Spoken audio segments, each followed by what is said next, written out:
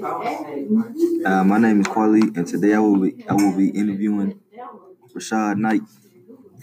So Rashad, what made you want to start rapping? But maybe you want to start rapping. To be honest, I don't know. Like when we was young, I remember when we was younger, we was going to school. Me and my brother be rapping like at school and everything, and they be like, "Twin, you need to take this. Y'all need to go and take this serious." And we're like, "All right." But we didn't really take rapping serious until we got in like 10th grade. You know what I'm saying? Like either 10th or 11th grade. But we were always rapping since like kindergarten. We was always rapping. We just took it. We ain't never took it serious until we got in like high school. You know what I'm saying? That's when we took it serious.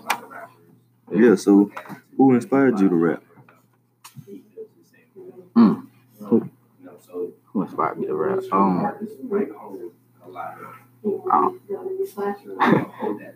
That's a good question, but I don't even know, bro. Like, me and my brother. Like, I don't know.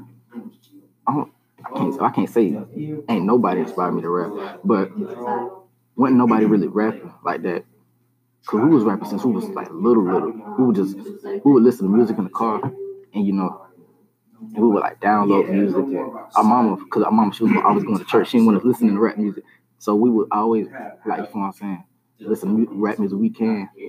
And I guess like just the people that was making music then, they inspired us to make music now.